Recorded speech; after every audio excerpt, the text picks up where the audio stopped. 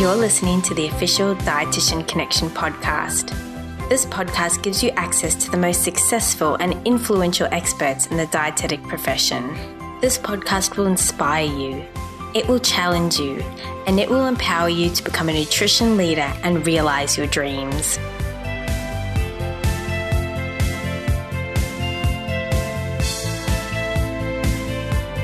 Welcome to today's Dietitian Connection podcast. I'm your host for today. My name's Marie Ferguson and I'm the director and founder of Dietitian Connection. And it's my pleasure to invite Kate Wengia, the family dietitian, founder of Foost and veggie lover. Welcome to today's podcast, Kate. Hi, Marie. I'm just on your website and I love it. I know your main message is eat colourful, and certainly the website definitely reflects that. And I look forward to talking to you more about that in a minute. But could you please maybe we could start with telling us a little bit about why you chose to become a dietitian. Sure. Well, it's actually a bit of interesting story because it's never something I necessarily intended. My mum worked in health promotion, and they often say that you follow in your parents' footsteps. And so when I finished school as a young 17-year-old, I had a look at all different kind of health promotion, allied health kind of uni degrees, and I really wanted to be a speechy, but the course was about an hour's drive to from my house, so I decided to do something a little more close by, and there was a nutrition, dietetics and health promotion double degree at Deakin that kind of appealed to me, so at a 20-minute drive I chose that instead and haven't looked back. Fascinating how some people get into dietetics. So yes. Yeah, often it's not the first point of choice. Yeah, definitely. So after you graduated, what happened from there? Okay, so I actually graduated and was maybe 7 months pregnant with my first child.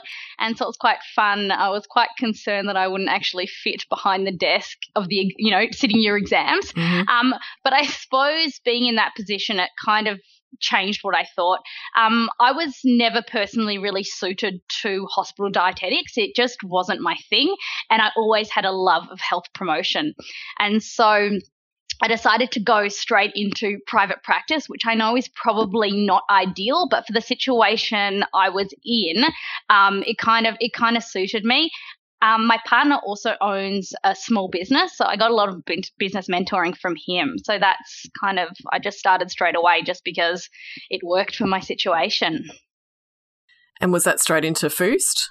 No, Mm-hmm. That was in a business called Food Forethought, okay. Which it's a great name with an E. Yeah. We were so proud of that name, but as things changed, we changed with it, and so I spent a few years being Food Forethought, then dropped one-on-one consulting and became Making Food Fun, and then about 4 years ago rebranded into Foost when we decided to go into products as well. And it's only been in the last couple of years since becoming Foost that I've been able to work more because my kids are all at school now. And so, we hope to not have a rebrand in a while. Mm-hmm. And so how did you come up with the idea, to work firstly in the kids space? Yep. Well, actually, I kind of believe that opportunities are everywhere. You've just got to have your eyes open for them. And what happened was I was doing at the time, I've always loved presenting groups. I've always just loved that. And so at the time, I think I was running some stuff with gyms, incorporating one-on-one and group sessions. And my brother-in-law actually worked for the Taste of Tasmania down in Tasmania. And they were looking for someone to run kids' cooking classes. And he calls me up and he said, "Hey, Kate, there's a tender out to run some kids' cooking classes. You're a dietitian. You've got kids." At that stage, I had 2. He said, "You should apply." And so, I was like, "Yeah, sure." And so we applied for this thing thinking that we were tendering for it. So, what's the odds you're going to actually get it? And so we got it. And so it was, I think it was 6 classes a day for 7 days. And so that really threw us into running kids' cooking classes. Wow, fantastic. And how did you come up with the name Foost? Is there a story behind that? A little bit of a story. We actually went through, I think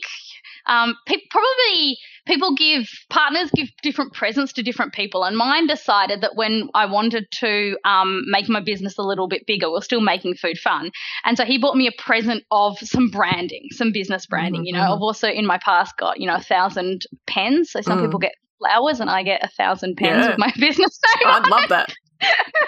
Anyone listening, that's a birthday gift. And so he actually gave me that. He'd done a bit of branding in his own business, and you can kind of get a logo. You start with when I think our Making Food Fun logo, I actually drew it, and then he made it into a computer version, paying $50 on the internet or something, and then he rebranded his business and used someone a little bit, spent a little bit more money, and he said, Kate, then it was Making Food Fun, and we wanted to release some products, and he said, well, we want to look like the big guys, so we need to kind of pretend like we are them. And so as a gift, I got this branding logo kind of gift. And so we went to the branding people and we were looking at rebranding Making Food Fun. And they said, look, we don't want to rebrand this logo. They asked us if we were a car, what we'd be, and if we were a smell, what we'd be. And they said, we don't think this name suits your business. And so they came up with a whole lot of names, and we chose Foos, which is kind of like a combination of boost and food, and it was just really fresh and fun and different. And the main thing was that in the nutrition space, a lot of people have quite similar-ish names. It might have nutrition in it or bite in it or something like that, which is great, but we wanted to be different. I always want to be different and create something new. So we were advised just to create this new word so we could not be kind of defined by our name and create our brand. Because we were products and services, the brand and the logo was quite important because it was going on boxes and things like that. That's a great story. Thanks for sharing that. And now, you've come a long way since then. So what sorts of products and services do you offer today? Sure. So we have a range of different products and services that all fall under this Eat Colourful message. I have quite strong messaging and also quite strong values. So we only release a product or a service if it fits this Eat Colourful message and our values. And so we currently work across workplaces, schools, events, and what else? Shopping centres. I think they're our main ones, offering adult and kids cooking classes as well as smoothie bites. We also then have a range of products that also support this Eat Colourful message. So they kind of fall in a few different categories. The first one is just in the kitchen. So we have a Slinky Apple machine and kids' knives. The second one is just brand new and it's at the table. And in fact, I think it was about 3 days ago that we launched a range of environmentally friendly bamboo tableware for both kids and adults. It's really for families to help teach colourful and balanced eating.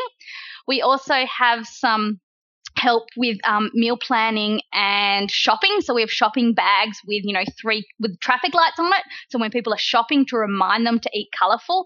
The same thing with the meal planner. It doesn't tell people what to eat at all, but it just reminds them to make sure or to try and get these 3 different colours at least on their plates. I'm trying to think if there's anything else. We also have some trolley bags. Oh, and of course, we also sell smoothie bites because we're helping a lot of other people in health promotion do health promotion in a really interactive and fun way.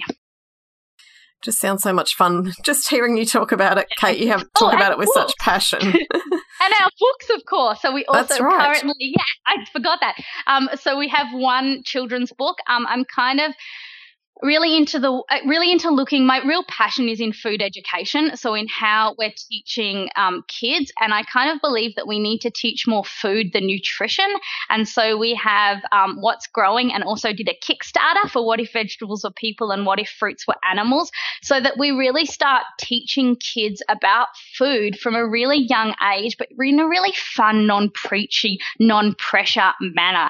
I'm also working on a kind of parents guide as well, but that's a little bit down the track. That needs a lot of graphic design. I was going to ask you about the Kickstarter later, but since you brought it up, you had a very successful Kickstarter program recently with those books. So can you give us any tips as to, for those who want to do something similar, any words of wisdom? So firstly, it's one of the hardest things I've honestly done in my life. Just mentally, you kind of get prepared and then you think you're building a lot of excitement, and you have, but those pledges don't really come into the last minute. I think for me, planning is really, really important, but the biggest thing is to just get support from other people. And so I think I was really amazed, honestly, especially actually at the dietetic community, how they got behind it, how they shared it, and how heaps of people within our community bought it. So it was really the biggest thing for me out of that Kickstarter was not only getting the funding to do the books, but it was really the relationships I built. And a lot of these relationships are ongoing now, and all the different things that will happen since that. So for people wanting to do that, you really need to make sure you're kind of got a mission you really believe in. It wasn't about a book. It was about food education and about us, needing more things like this to educate our kids. So I think if you've got the right incentives, you just contact a lot of people and just keep telling them and keep telling them and keep telling them until the very end. That's great, Kate. And we just did a Facebook Live this morning actually and talked about, having that passion. What's your why? What's your purpose? Yeah. And that really comes through on things like Kickstarter, where you need that passion to come through for people to jump on board. And so congratulations to you. We know how difficult it is to do a Kickstarter program ourselves. But I think if we're talking about small business as well, I think you need that passion there too, because, running your own business, it's really rewarding, but it's also really, really hard. And I'm not sure on the hard days how you get up and keep doing it if you don't have that passion. Which brings me to my next question, which was about what are some of the important things you've learned about running a successful business? Sure. So I think what I have learned in my time is that thing that find what you love and do that. I don't think if you don't believe in it, I'm not sure how you get others to believe in it. In saying that, I think entrepreneurs can have the tendencies to have, heaps and heaps of ideas, and I'm a little bit like that. And so you've really got to work out, focus on a few things, give them enough time and persistence to see if they work. Because when you're trying to sell something new, and you get no's all the time, no doesn't mean no, it just means not yet. And I think understanding that, but also understanding when you're so passionate about something to know when to end. So it's kind of know when to push and to continue and to focus. You can have lots of ideas and be all over the place. And so I put all my ideas in what's called an icebox. So I have like a to-do list and then an icebox to-do list. And my icebox to-do list literally has hundreds of ideas in there that I'm going to hopefully do later. But for now, you've got to pick one or two things you can do with your time. You got to keep at it, but once it's not maybe your biggest, but you've also got to review. So let's say you're doing 3 things. You've got to have a look at those 3 things and what is bringing in the money. And so I remember sitting in a business meeting a couple of years ago that I had to walk out of because we were reviewing first, and the parts I wanted to spend, the parts I loved doing weren't making any money, and the parts that weren't my favorite were. And so the people in the meeting, they were like, Kate, you need to focus over here or you won't have any money left to do what you love. And so, I kind of freaked out for a bit, walked out, came back and said, okay, now we need to do what we need to do so I can raise enough money to go back and do these other ideas. So it's about having that passion, but really kind of focusing it and then reviewing to see what's working and what's not. Those are all really great tips. Thanks for sharing those, Kate. And I'm sure you've had some challenges along the way as well. How do you overcome those? Okay, well, firstly, someone told me early on that thing I said before that no doesn't mean no, it just means not yet. And I actually have a really beautiful story about that. There was once an events company that I knew we needed to work with. And so because a lot of their name was just everywhere. And so I called these guys every 3 months for 18 months. And after calling them every 3 months and just being nice, and it was never the wrong time. And so sometimes I thought the lady on the other end of the phone was rude. I now understand she wasn't rude. It just wasn't her priority at that point in time. Anyway, I had a schedule and I just called her back every 3 months. After 18 months, that was the biggest sale we've ever made. Like, not ever at that point. So it was the biggest sale we've ever made just by calling her back. So this idea that no doesn't mean no, it just means not yet. But obviously there's a point where, you know, it's not worth your time. I think the other thing too is I honestly believe that nothing is a mistake. It's just feedback. So while it can be really hard, and I remember, you know, when we did the Kickstarter, after a couple of days and it wasn't kind of going so well, we sat down and we said, okay, what is going well? What is not going well? What do we need to continue? What do we need to do? What can we learn from this? Mm-hmm. So every time you get, you know, a knockback, it's just, okay, what do I learn from this and what needs to change so I can improve and grow? And you learn much more from the mistakes and from the things that go right. Mm-hmm, definitely. Yeah. You've talked a lot about different, I think, characteristics or traits that you need to have as a successful business leader or an entrepreneur. Are there other sort of essential personal attributes you think people need to have? I think you need to be really determined, but you also need to be focused and really organized. I mostly work just between school hours.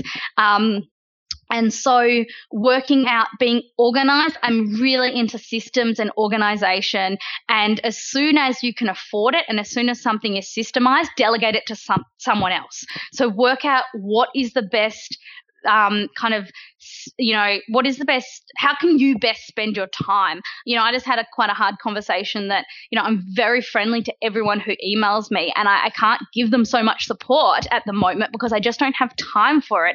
And so it sounds really mean and I need to be nice, but I don't need to, you know, and so you've got to work out what is your time and what is your priorities and be really, really organized. You also have to have quite a thick skin. And so go, you know, with those mistakes, you've kind of got to go, oh, well, that didn't go so well, or, you know, I got this bad feedback from this person or this happened, but you've just got to, you know, I often have a moment to whinge and then I pick myself back up and keep going. Mm-hmm. And just, and I think that focus and that time is just really important. And I think also an optimism, like it might not work now, but it will work. Great tips. Thank you, Kate. And I know by working with you and looking at your website and things like that, I think you do amazing at marketing and advertising. Like, where have you learnt that? Well, firstly, very interestingly, we don't do any advertising. Mm-hmm. So I don't do any paid advertising. That's mm-hmm. just how I've set it up. So I always swap products or services or you know, sometimes I will speak in an event for nothing because they'll give me a stall or something like that. So trying to, you know, in small business, money is quite precious, but I mean also is time, but what can you kind of trade off and how can you partner together? I think and when you partner with someone, there's got to be something in it for both people. So where have I kind of learnt what I've learnt? Firstly, as I said, my partner was running a small business for like 10 years before me, so I get a lot of tips from him. When I was first starting out, I went to most local governments have kind of business networks and often women's business networks. So I went to like every event I could, maybe once a month when I was starting out, because they have great just free, not free, maybe $20 talks of marketing and time management and that. I even started going to other councils and going to theirs because it was a really good source of information, but also of other kind of women or people in the local area in business. For me, I like live things. And so that's what I tend to do. I know a lot of people like, you know, early on I did read a few books, but now I'm struggling with time. So I quite like going to things. Now I'm a little bit more kind of choosy with my time. But also I'll read articles. So yeah, just kind of anything you see that might help you, just read it, write down top tips. From working with me, that we had a phone conversation and I kind of wrote out a to-do list from that. And so, take notes on things, pick the top 2 things that you're going to do out of a book or out of a lecture you go to, because you can't do everything, but you can do a couple of things. But starting with your local government is really, really, I found that really helpful, and I learned heaps of marketing and everything through that. As well as business mentors, And often that's often, it might just be someone it might also be, I think the council again mine does offer mentoring as well. I think Small Businesses Victoria offers it as well. There must be stuff in other states. Yeah, definitely. And your business has grown quite significantly over the years. And, now you're across multiple states. So how do you manage that growth process and look to expand into other states? So because I'm crazy on systems, so I have to the point that, I do my washing. So not my personal life as well as my professional life. I do my washing on certain days because otherwise I know my kids will run out of uniform on a certain day. So I'm pretty, I meal plan, and I think you need to be really organized in your business as well. And so we are really, really organized. And so now an event in Queensland to us is very similar to an event in Victoria because we just follow our systems. And so we either fly staff up or we find staff locally. Every time we go out to a new area, we might fly some Melbourne people there, but we will then work with the local community. We're just doing some stuff up in Sunshine Coast now. And so we contacted the uni there to find some local people. And so we just kind of follow the system that we've made, but in different states. And now it doesn't really make too much of a difference. The first one, we do have to do a little bit more work, but once we've done it once, we then have a pool of people from that area that we then use to do the next one. So totally just having systems. Systems is definitely key. Are there other habits that you have that contribute to your success, do you think? I think the fact that I'm willing to you just got to jump in. So the first event, I think the fact that my first event wasn't in my state really helped. And so, I knew some people in Tasmania, so that helped. But I went down there, having never run a cooking class, committing to 6 a day, 7 days. I think we saw 700 kids in that first week. Wow. I bought 24 IKEA bowls and we would run and wash them before the next class. It took me 2 years to realize I should buy enough bowls for a whole day. And then we would save the literal stress of a class about to start and somebody literally running back with our bowls. And so I think you need to just have that. Sometimes you need to, of course you're planned, but sometimes you need to just jump in there and do that. And so, and choosing where you need to jump and where it's not worth your time to jump is also really important. But I do have I'll pick up an event somewhere and I'll go, yeah, I'll make that work, or I'll go there myself, or things like that. So I think that just giving things a chance, I'm not really that scared to take a chance. And I think that's really important. Sometimes you do things and, maybe it will work out and maybe it won't. And it takes a little bit of courage that, if this works out, it'll be great. And if it doesn't, well, that's just a lesson I learned. And maybe, a few people will look at it and go, oh, that wasn't great. And I'm a perfectionist, so I don't really love that, but these are the risks you have to take. So I think, being organized, but also just giving things a go. Yeah, I think it's just jumping in, isn't it? And you're scared to death, but you just figure it out. Scared to death. And then the more you get, I think the more established in the beginning, I think you need to jump quite a few times to work out where you need to jump and where you don't. Now we have really strong, the other thing we have is Foust has very, very strong values.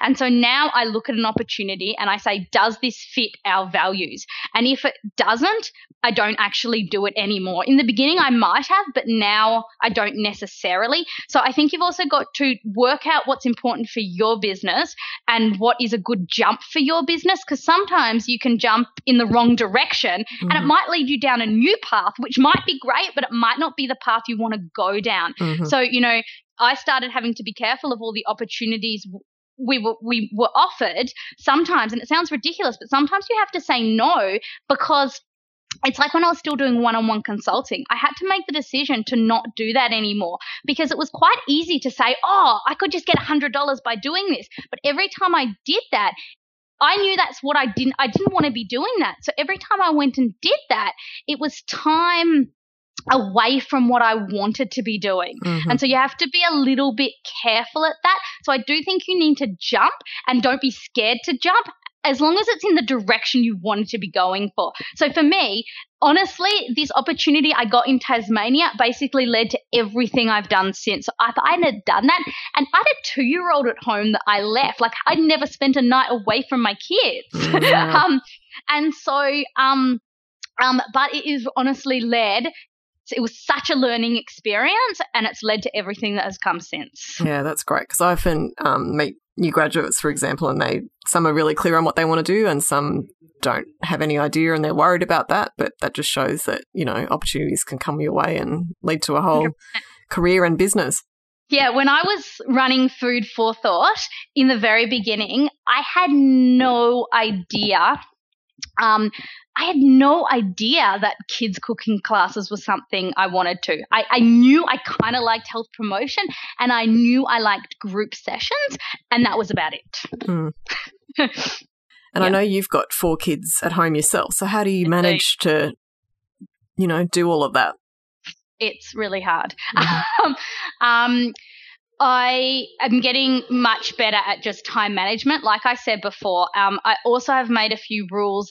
Business has now started to in this last year, since my littlest went to school. It sounds funny, but business has started to impinge a little bit on my home life. And so I have been lucky enough that I've been able to delegate and hire a couple of staff. I'm traditionally a perfectionist, and I don't like delegating things, but I'm learning that I just have to. I just have to let people do things, because I can't do it all. Yeah, you don't have a choice.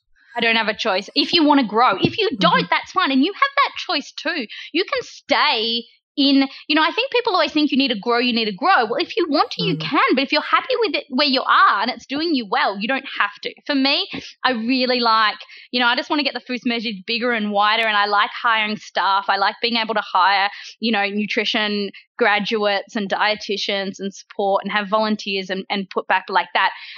But now I have to be really conscious of my time. So I have, in fact, just this week made a decision that I'm only going on social media half an hour a day, unless I'm doing something. So today I'm actually doing something on social media. So but I've put a time frame. It's when my kids are asleep. I'm trying to I actually deleted a lot of apps off my phone. I try not to check my emails when I'm with my kids. So I try to I take them to school in the morning. I don't check in the morning. I read somewhere to, try not to do social media first thing in the morning. So I try to get up.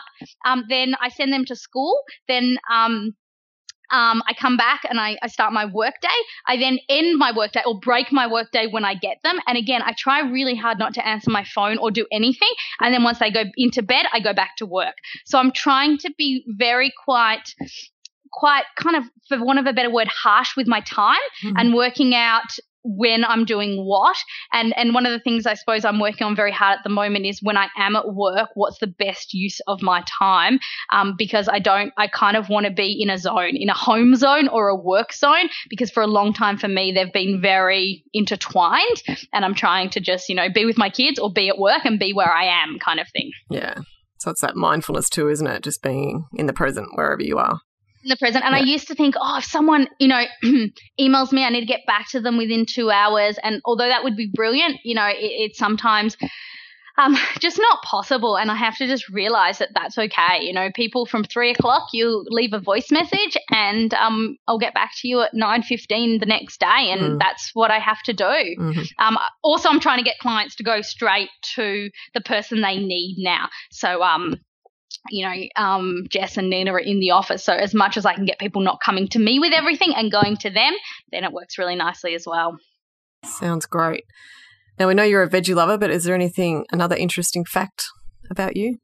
I was thinking about this, and it came back to food. But the thing I was thinking about is actually, and there's a lot going on in my life of why I'm thinking about this. But my family is actually Holocaust survivors, and so there's not many of us here. And I was just thinking about how food changes and how we talk and how the way we talk to people about food changes. And so growing up, I actually had and this is a bit morbid, but I actually had an auntie who died of starvation in the war. She was only 2 years old. And so that very much impacted on the way my grandma and my dad fed us. And so the messaging was always, eat up, we were so spoiled because they had this, what they'd been through was just horrible. And my dad used to say, eat everything on your plate. You don't know where your next meal is coming from. Yeah. And so it was kind of this thing. And one day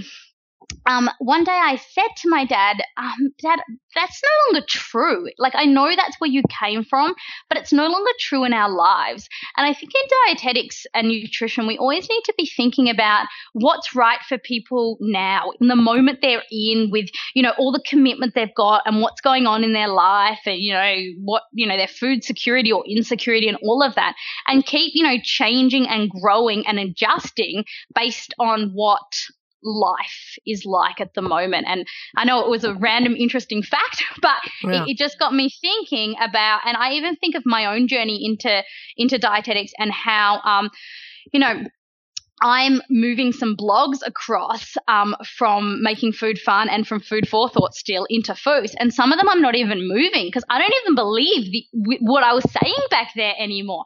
And so it's okay to change and evolve and do that with our clients and people as well. Great messages to end on, Kate. Thank you so much. It's been a pleasure having you today. What's the best way for people to get in touch with you? Sure. So obviously check out our website, www.foos.com.au, and across social media at foos.com.au. And email is my best, kate@foos.com.au, and it's like food and boost put together, so FOOST. Fantastic. Thank you so much for sharing all of your learnings from running a successful business over many, many years. I know lots of people out there will be listening and taking great advantage of that. So thank you so much, and it's been a pleasure to chat to you today. Thanks for having me, Marie. Thanks so much, Kate. No worries.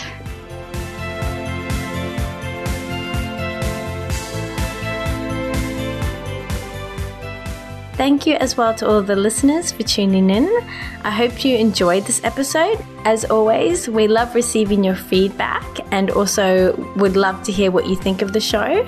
So if you could leave a review for us and also pass this podcast on to your colleagues and friends, it would be much appreciated. Thanks again, and we'll see you next time for another episode of the Dietitian Connection podcast.